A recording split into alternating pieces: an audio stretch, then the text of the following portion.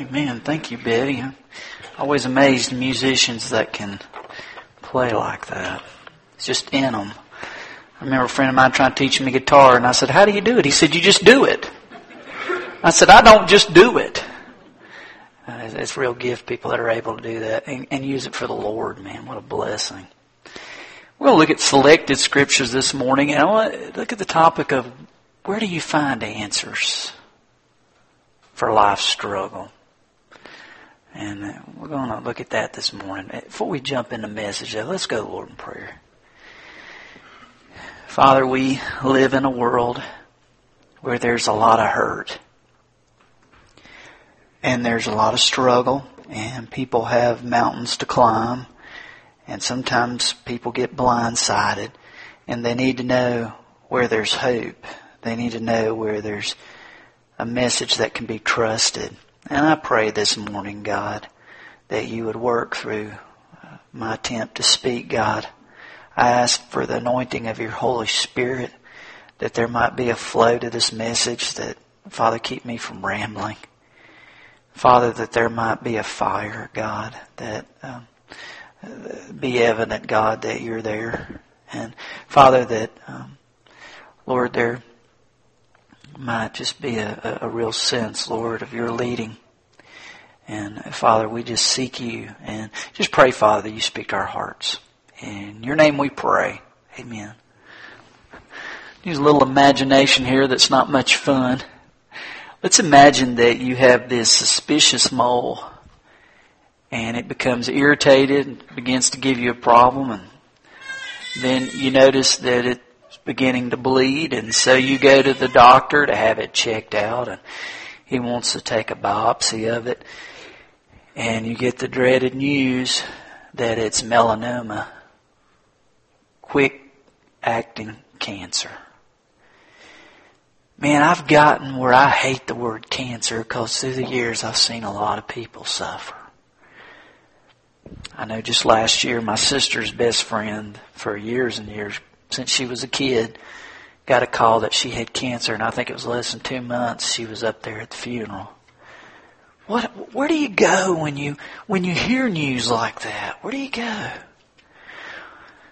Or how about this one? You get a call in the middle of the night, and it's the police, and they ask you to come by because they want you to identify a body and see if it's your loved one. I remember a number of years ago I got a call about 2 a.m. from a family. Their 19-year-old daughter wasn't home. They got that call. They had gone down there and there was some kind of trouble and they couldn't get in to see. So they went back home. They called me. I sat at home with them. She had been out with 5 friends. A guy just opened fire. 4 of the girls were injured. This girl was killed. Where do you go when you hear that kind of news, that earth-shattering news? Where do you go? Where do you go for answers? Where do you go for hope? Or let's say that you've spent your life developing a product to sell. Man, it has done good on the market and you are proud of that product. But because of the way things are always changing, your product, you find out, is soon going to be obsolete. And you're going to be out of business. And you have literally invested your life in making this thing work.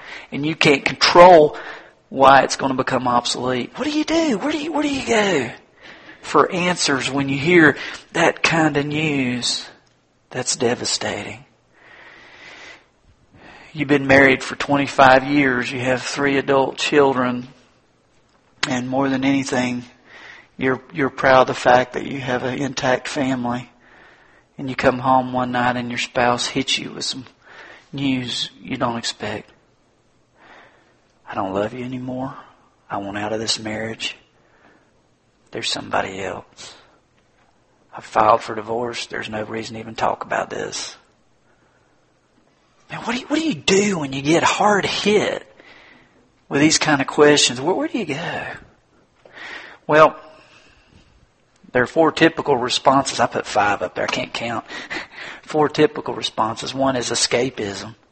Seen that through the years. People are faced with tough times and they turn to drugs or drinking or some way to try to escape from what they're facing.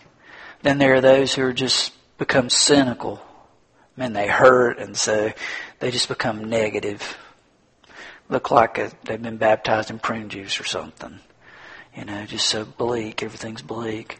Or thirdly, there's humanism. They go for looking for answers in books, self-help books, and counselors that don't know God. And then the fourth one is supernaturalism. They actually start looking for spiritual answers apart from Jesus Christ.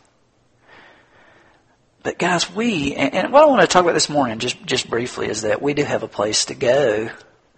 We have the Bible, we have the Scriptures, and that they're trustworthy. And I just want to look at a couple of Scriptures this morning and just talk about how the fact that we can trust the Scriptures, we can trust the Bible. First, turn me to Psalm 119. It's the longest chapter in the Bible. And actually, it's broken down into sections by the Hebrew alphabet. And all these sections deal with the Scriptures, with the value and the power and the dependability of God's Word. I want to look at verse 81, that section of Scripture. There's a guy here who, I don't know what he's facing exactly, but he's facing one of those earth-shattering type scenarios that we opened with. He says, "My soul faints with longing for your salvation." Man, the chair's been pushed out from under him. He's crushed. He's hurting. And look what he says. He says, "I'm longing to be delivered from this." He says, "But I have put my hope in your word." He says, "God, I know that in spite of what I'm feeling and what I'm facing, I'm going to put my hope in what you have said because you love me. You're trustworthy." He goes on. He says, "My eyes fail looking for your promise." He desperately wants that promise from God. I say, "When will you comfort me? Though I am like a wineskin in the smoke, I do not forget your decrees. How long must your servant wait?" He's tired of waiting. He's crushed. He needs answers. "When will you punish my persecutors? The arrogant dig pitfalls for me contrary to your law." But he comes back. He shares his heart. He's open. He's honest. And we need to be honest. We don't need to wear a fake smile. We need to be honest about where we are, guys. But he says, "All your commands are trustworthy." And then he says, "Help me, for men persecute me without cause." He says, I don't know what's going on. I've been blindsided. Help me, God. He says, "They almost wiped me from the earth." Almost didn't make it, God. "But I have not forsaken your precepts. Preserve my life according to your love, and I will obey the statutes of your mouth." He says, "God, I know that regardless of what I'm facing, that I can depend upon what you have to say about these issues, that I can depend upon the Scriptures, your law, your precepts. They're trustworthy, God." Another Scripture in Luke 24, the resurrection has occurred and these guys are kind of still in the dark. Jesus appears to them. They're not even sure what's going on at the time in Luke 24 on the road to Emmaus. And I'm going to pick it up at verse 25. He's been speaking. Jesus has been listening to them talk about their dilemma, and he speaks. He said to them, "How foolish you are and how slow of heart to believe all that the prophets have spoken. Did not the Christ have to suffer these things and then enter his glory?" And beginning with Moses and all the prophets, he explained to them what was said in all the Scriptures concerning himself. Jesus made the Scriptures come alive. He said they're trustworthy. He said you can count on them. And he began to explain them, to share them, to remind them of their truth. And their scriptures, isn't it great? Even though God has spoken, He has put it on paper for us, so that we can go back and we can read and we can let God's Spirit speak to us through what He has said. And so that we can find that He loves us. It's so that we can find something to grip and to hold on to. A little bit further down in 31 it says, then their eyes were opened and they recognized Him. And He disappeared from their sight. They asked each other, were not our hearts burning within us while He talked with us on the road and opened the Scriptures to us? God's Spirit opens the Scriptures to us, makes them come alive so we can understand their meaning, what they have to say. God actually doesn't just leave us alone to read it. He speaks to us through the Scriptures in a powerful way. That's the way He works. John 17, turn to John chapter 17. A neat verse in here, in the prayer of Jesus.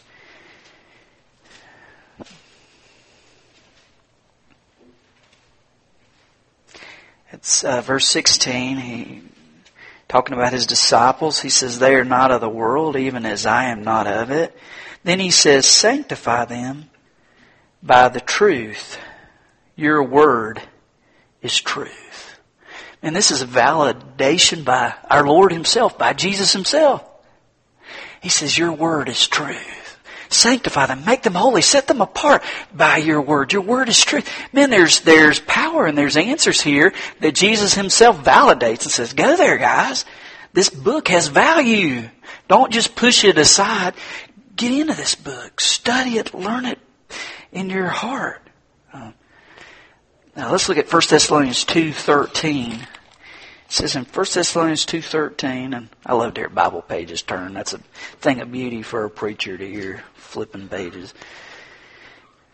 He says, and we also thank God continually, because when you received the word of God which you heard from us, you accepted it not as the word of men, but as it actually is, the word of God, which is at work in you who believe. As Paul shares with this church, Thessalonica, he says, hey, this book's not like other books. This is not just some guy who's sharp talking. This is actually God talking. This is actually His mind. This is actually His thoughts. And that when we get into this book, we're actually able to hear God's voice as He speaks. And Paul said, I'm so grateful you listen to God's voice in the Scriptures being explained, that they came alive, that you took that to heart. And guys, we can take that to heart in the Word. 1 Peter chapter 1, verses 22 through 25.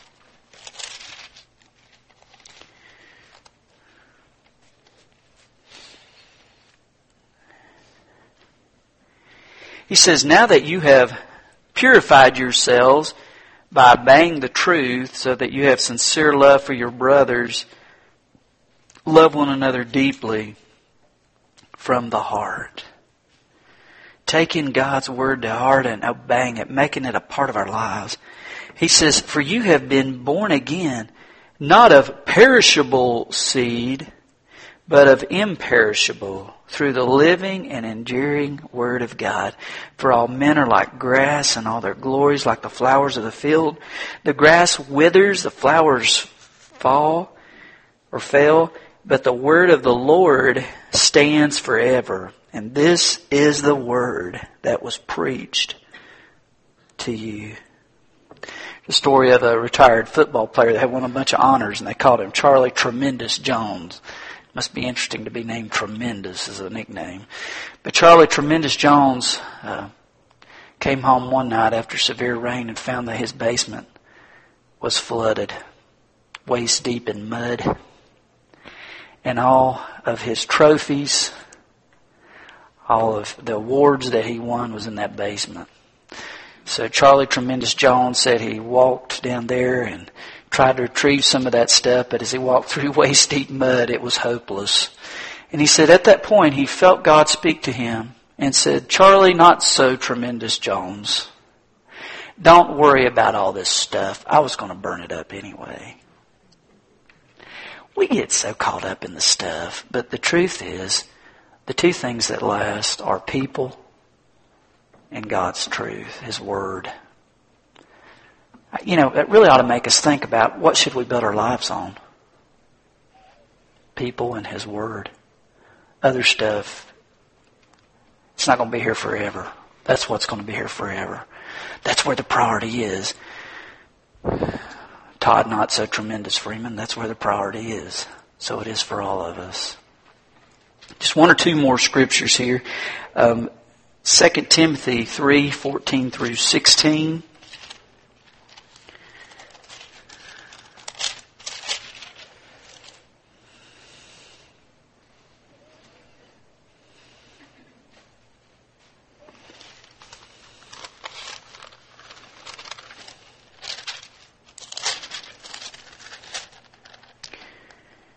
But as for you, as he's talking to young Timothy, continue in what you have learned and have become convinced of, because you know those from whom you've learned it, and how from infancy you have known the Holy Scriptures, which are able to make you wise for salvation through faith in Christ Jesus. So, men, knowing these Scriptures lead you to the right place. All Scripture is God-breathed and is useful for teaching, rebuking, correcting, and training in righteousness, so that the man of God may be thoroughly equipped for every good work. What a phrase. This book is God-breathed. That's how it's inspired. From the mouth of God. Guys, that's trustworthy. That's somewhere we can go. And we live in a culture that believes that less and less. And that's why there's such chaos and there's such confusion. Because they don't understand that God wants to communicate and have a relationship with them. And this is a vehicle He works through. It's His book. And we have to be aware of that. Now, one of the criticisms often you hear this book is, well, we know God's holy and God's perfect, but He decided to use a bunch of thick-brained guys to write this down. And so when they wrote this down, the guys that wrote it actually made some mistakes and errors, and they're the ones that messed it up, not God, because God decided to work through people. You know, it's kind of like a relay race. And you run if you've ever seen the relay race, the most important part of the relay race is handing off the baton. And I've watched several where the baton is dropped, the race is over. You got to hand off the baton. So how did God do with handing off the baton? That's a question people ask. And seldom do you hear a scripture that speaks about this directly. It's over in the next area here, 2 Peter, right after James, chapter 1, verses 19 through 21, deal with the handing of the baton. How did this work between God and the human writers that recorded God's Word?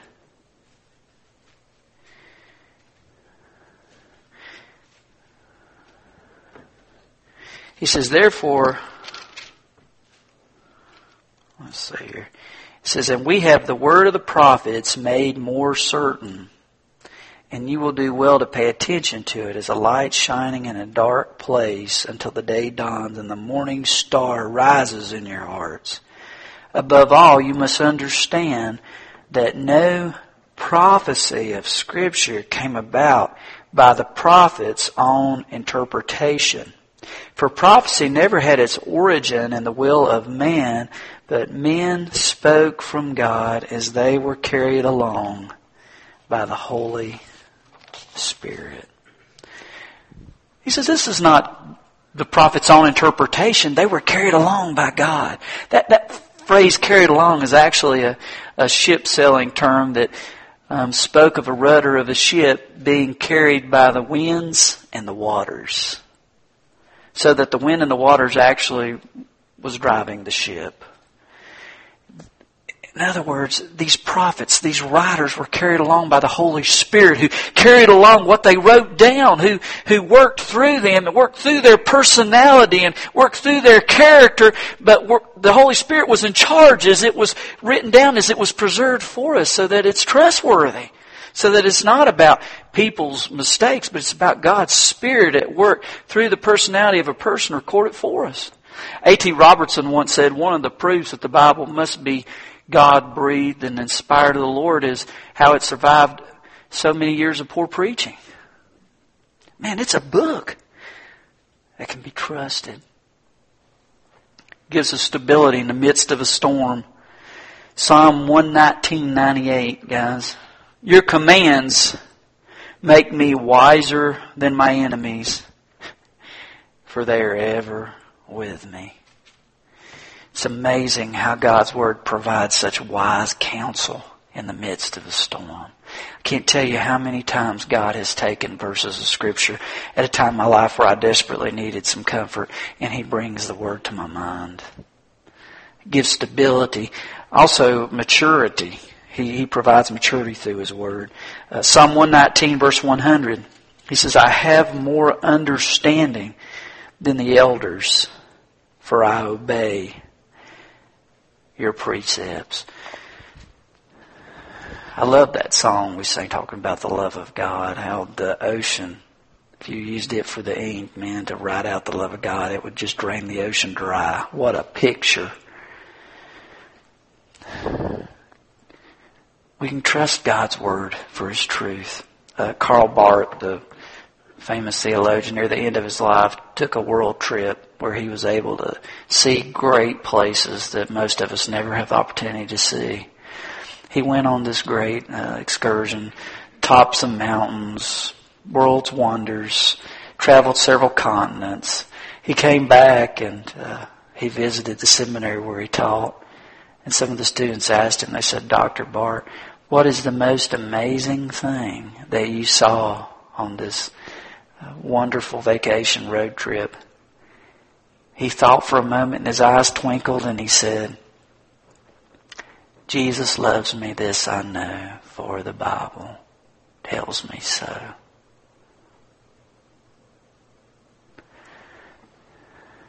Hasn't changed, He tells us so.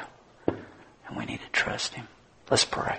Father, as we come to You in a world that is so unstable, we need stability. As we come to You in a world where there are voices proclaiming answers, we need to know where Your voice is, God. And I'm just grateful that You have told us that the Bible is a place that is safe, is a place God-breathed, inspired of You, that we can turn to for strength and for counsel and for comfort. And Father, that we can actually hear Your voice, that You speak there, God. That although You have closed up revelation in Your book, Father, that there's illumination by Your Spirit, that you take the Bible and You speak to our hearts through Your Spirit. Father, maybe today as we've looked at Your Word, maybe somebody has been touched and needs to do business with You, God. I pray that You speak to our hearts. If we need to come and pray, that we'll come and pray. If we need to come before the body of Christ, before God's people, and make a commitment that You have been dealing with us about, God, may we have the courage to come do that. Father, I just pray that You have Your way with us this morning. You love us. The Bible tells us so. Help us to look to Your Word and help us to remember that Jesus died for us and that we can find hope and life in You. Father, open our hearts to You, God. The answers are there. Help us receive them. We love You, Lord. We need You. Bring us to You, God. In Your name we pray. Amen. Let's all stand. It's 480 in the celebration hymnal. Only trust Him.